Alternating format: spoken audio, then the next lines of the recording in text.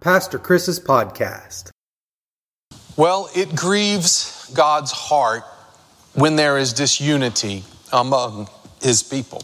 His desire is that we would all be united in love and also in obedience to His word.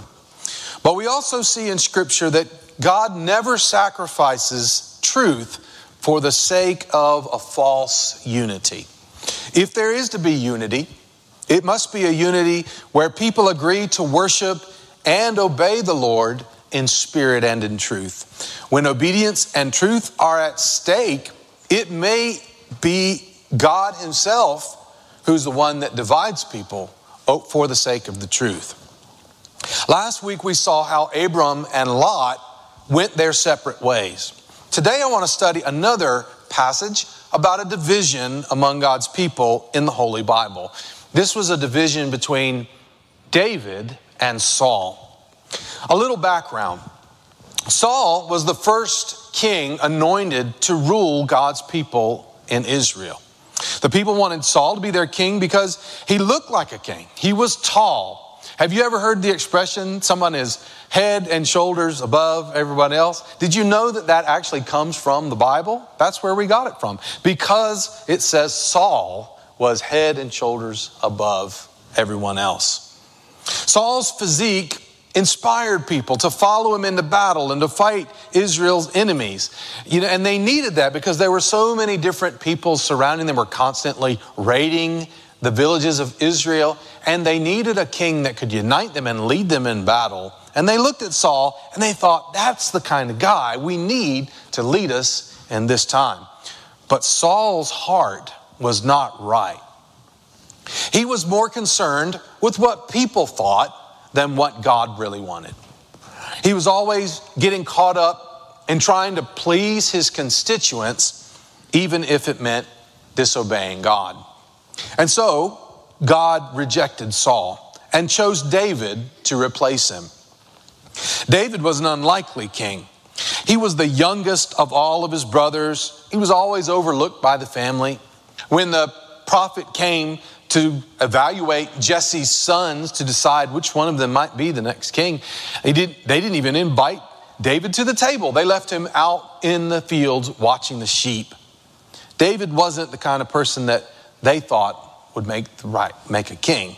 He wasn't tall. He wasn't physically imposing like Saul.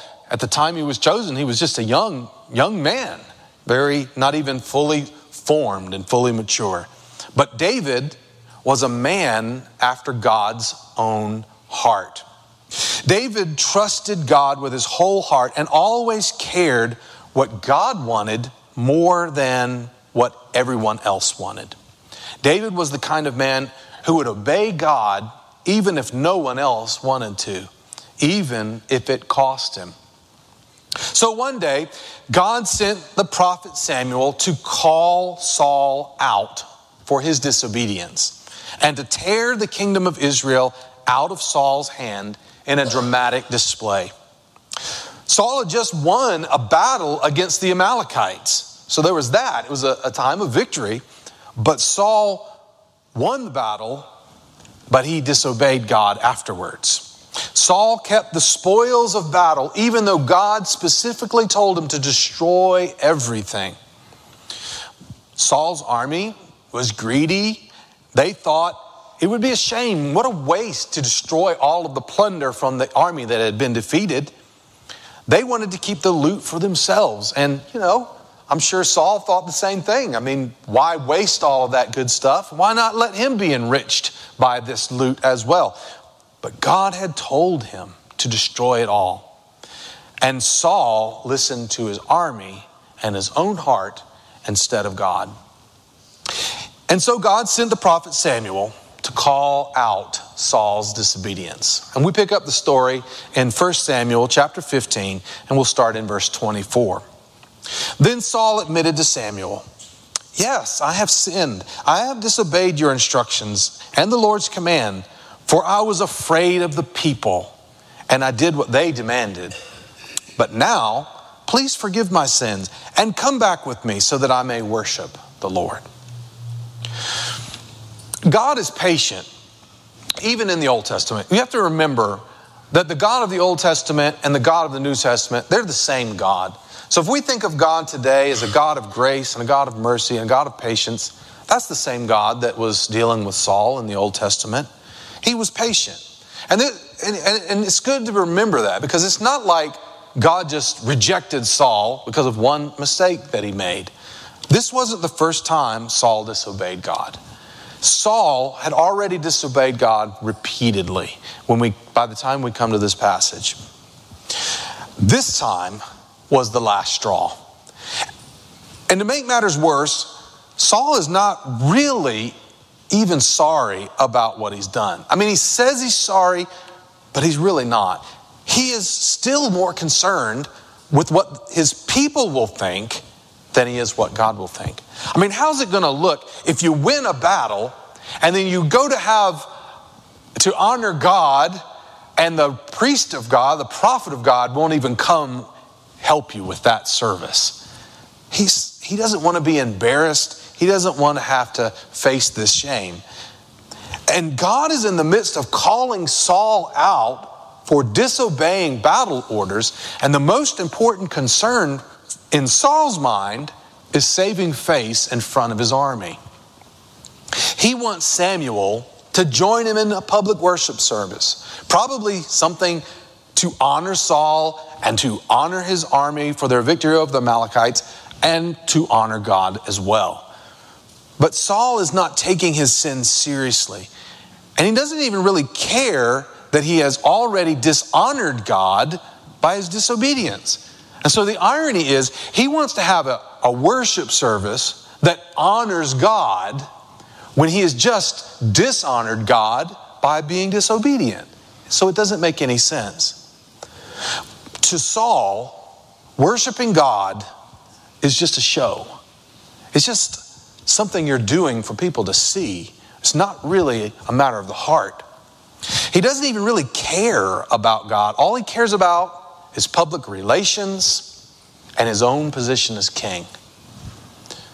And then in verse 26 it says, "But Samuel replied, 'I will not go back with you. Since you have rejected the Lord's command, he has rejected you as king of Israel.'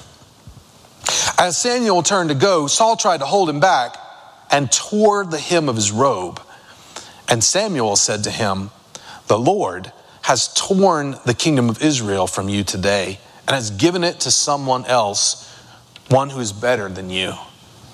And he who is the glory of Israel will not lie, nor will he change his mind, for he is not human that he should change his mind.'"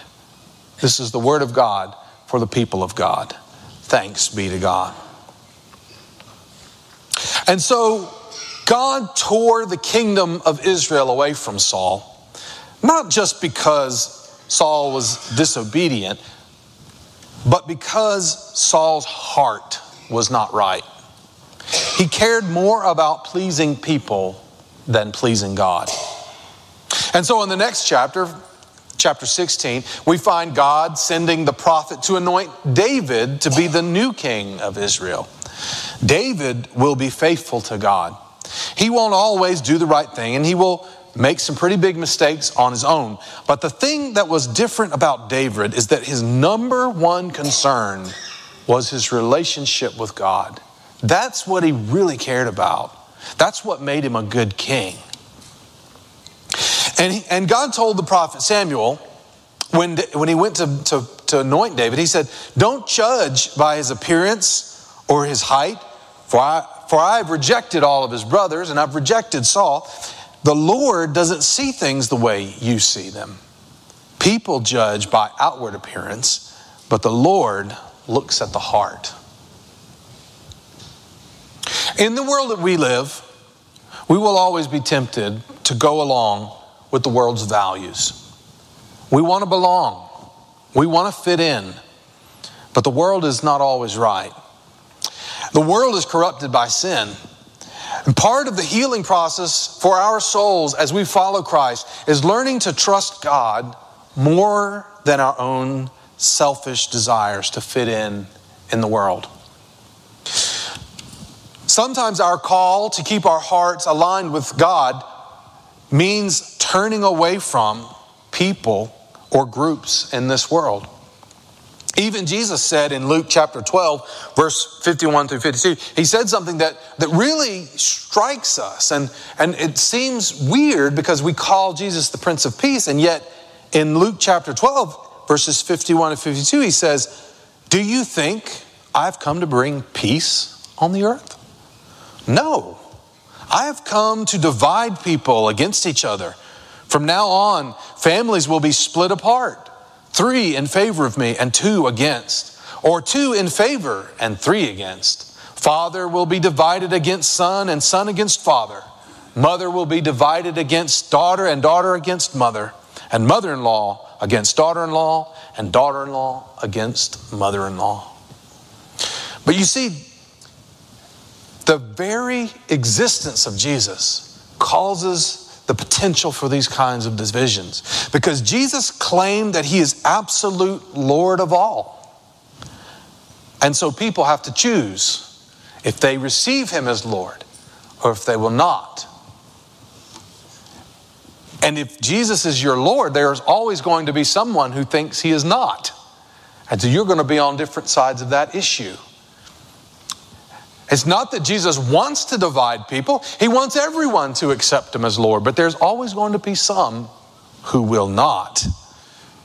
And so there will be division. And sometimes those divisions will even come between very close relations. People that really are close friends, maybe even relatives. Has your heart ever been torn in two because someone you care about deeply has turned away from you? Because you disagree about something that's one of your core values? Maybe it's about the kind of behavior that is acceptable in your life or in the life of your friends. It could be because you are a Christian and they are not. Sometimes we can live together on those things, but sometimes people just won't allow that to happen. And I know that when it happens, when that division comes, it hurts and it breaks your heart. But if your heart is right with God, then you've done the right thing. You have to be sure what you believe and who you are and whose you are. You can't make other people's choices. You can only be responsible for yourself. There are many hearts that are breaking in our current divide between the life of faith and the corrupt values of society. Many of you, I know, are facing these. I know you are, because I'm one of you. You know, I don't live in some sheltered place where I don't have problems. I have the same kinds of family and friends that live in this American society as you do. And sometimes my calling to follow Christ leads me in one direction, and people see it and they think they just have a problem with it. And I know that when that happens, it's hard. I've lost friends. I've even lost relatives who've decided they're no longer going to speak with me. Not because I'm being mean, simply because this is what I believe. And this is what I'm standing upon. And I know that that's happened to you, or it will happen to you. I know you've had discussions sometimes, and I know it's hard. It's hard when someone you care about says your religious beliefs are ignorant or outdated or hateful because they disagree. But you believe in what the Bible says and teaches. And Jesus wants you to know that he sees what you're going through and he cares. And he honors you when you are faithful and obedient, even when it costs you. I think about so many churches in the United Methodist tradition right now as well. Many churches across the state of Georgia are divided. Some 70-30, some 60-40, some maybe even 50-50, divided about whether the congregation should disaffiliate from the United Methodist Church or stay in the United Methodist Church. Some who agree with some of the new decisions the denomination is making, and some who do not. In those churches that are so deeply divided, you realize no one is ever going to be happy. Many of those churches will be torn apart, whether they stay in the UMC or they leave it. Because when your church is divided 60-40, 70-30, there's always going to be a certain percentage of the congregation that just doesn't agree. Maybe to the point that they would leave. I don't want that sort of thing to happen at Pleasant Grove. And I don't think it needs to, because I think we're more united in our core values than most churches. We have hearts that want more than anything to align with God and His Word. But even if we lose one family or just one person through this transition, it will hurt. It will be painful because we love each other and we care about each other. Yet we must be faithful to God. And it is also very important that we work to strengthen the ties that bind our church family together. And I want to ask, what are you doing to help strengthen the ties within our congregation? What can we do? What can you do? But let us be willing to give up anything, but never let go of God. Let us walk away from any relationship, but never walk away from God. Let us be torn apart from any group, any political ideology, anything at all, any faction, any denomination, but never be torn apart from God. Let us rend our hearts in sorrow at the loss of friends or family or church members, but let us always rejoice that we remain faithful and true to God and His Word. For in the end, our relationship with God is the only thing that really matters. It is the only thing that is eternal. All these other things will melt away. But we can learn yet one more thing from the story of David and Saul. As you can imagine, it wasn't an easy life for David to be chosen as Saul's replacement while Saul was still king of Israel. This was a very dangerous position to be in, very dangerous for David. Saul grew more and more jealous of David and more paranoid for his own position. Saul went mad trying to hold on to power and a kingdom God had already torn away from him.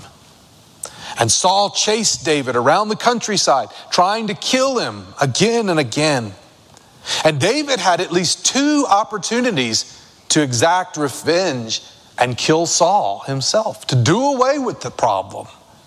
But David refused to take matters into his own hands. David would let God work out how to finally take the kingdom from Saul and give it to David. That was God's business.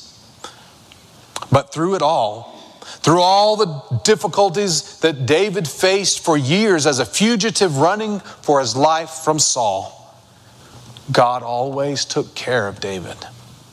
And so David could write about God's sheltering protection in one of his most beautiful Psalms. Psalm 64, in verse 10 it says, "The godly will rejoice in the Lord and find shelter in Him. And those who do what is right will praise Him." You remember that. Through whatever struggles or pains or sorrows you face because you're trying to be faithful to God, God is your shelter.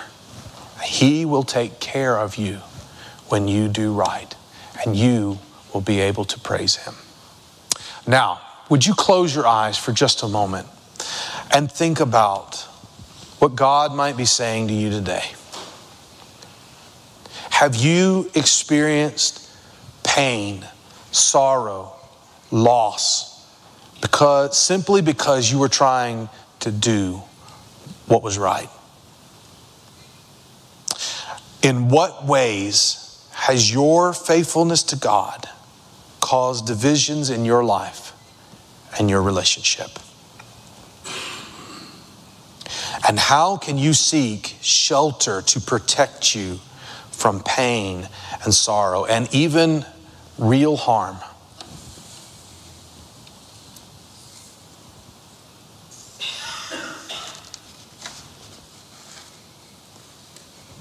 And finally, I want you to just imagine that God, our Heavenly Father, is with you. And He's sheltering you beneath the shadow of His wings. He's enfolding you in His arms. He is pleased that you are more concerned about doing what is right by Him than anything else. And He will protect you. He will honor you. And He will prosper you as you are faithful. Let that encourage you today. In the name of Christ. Amen.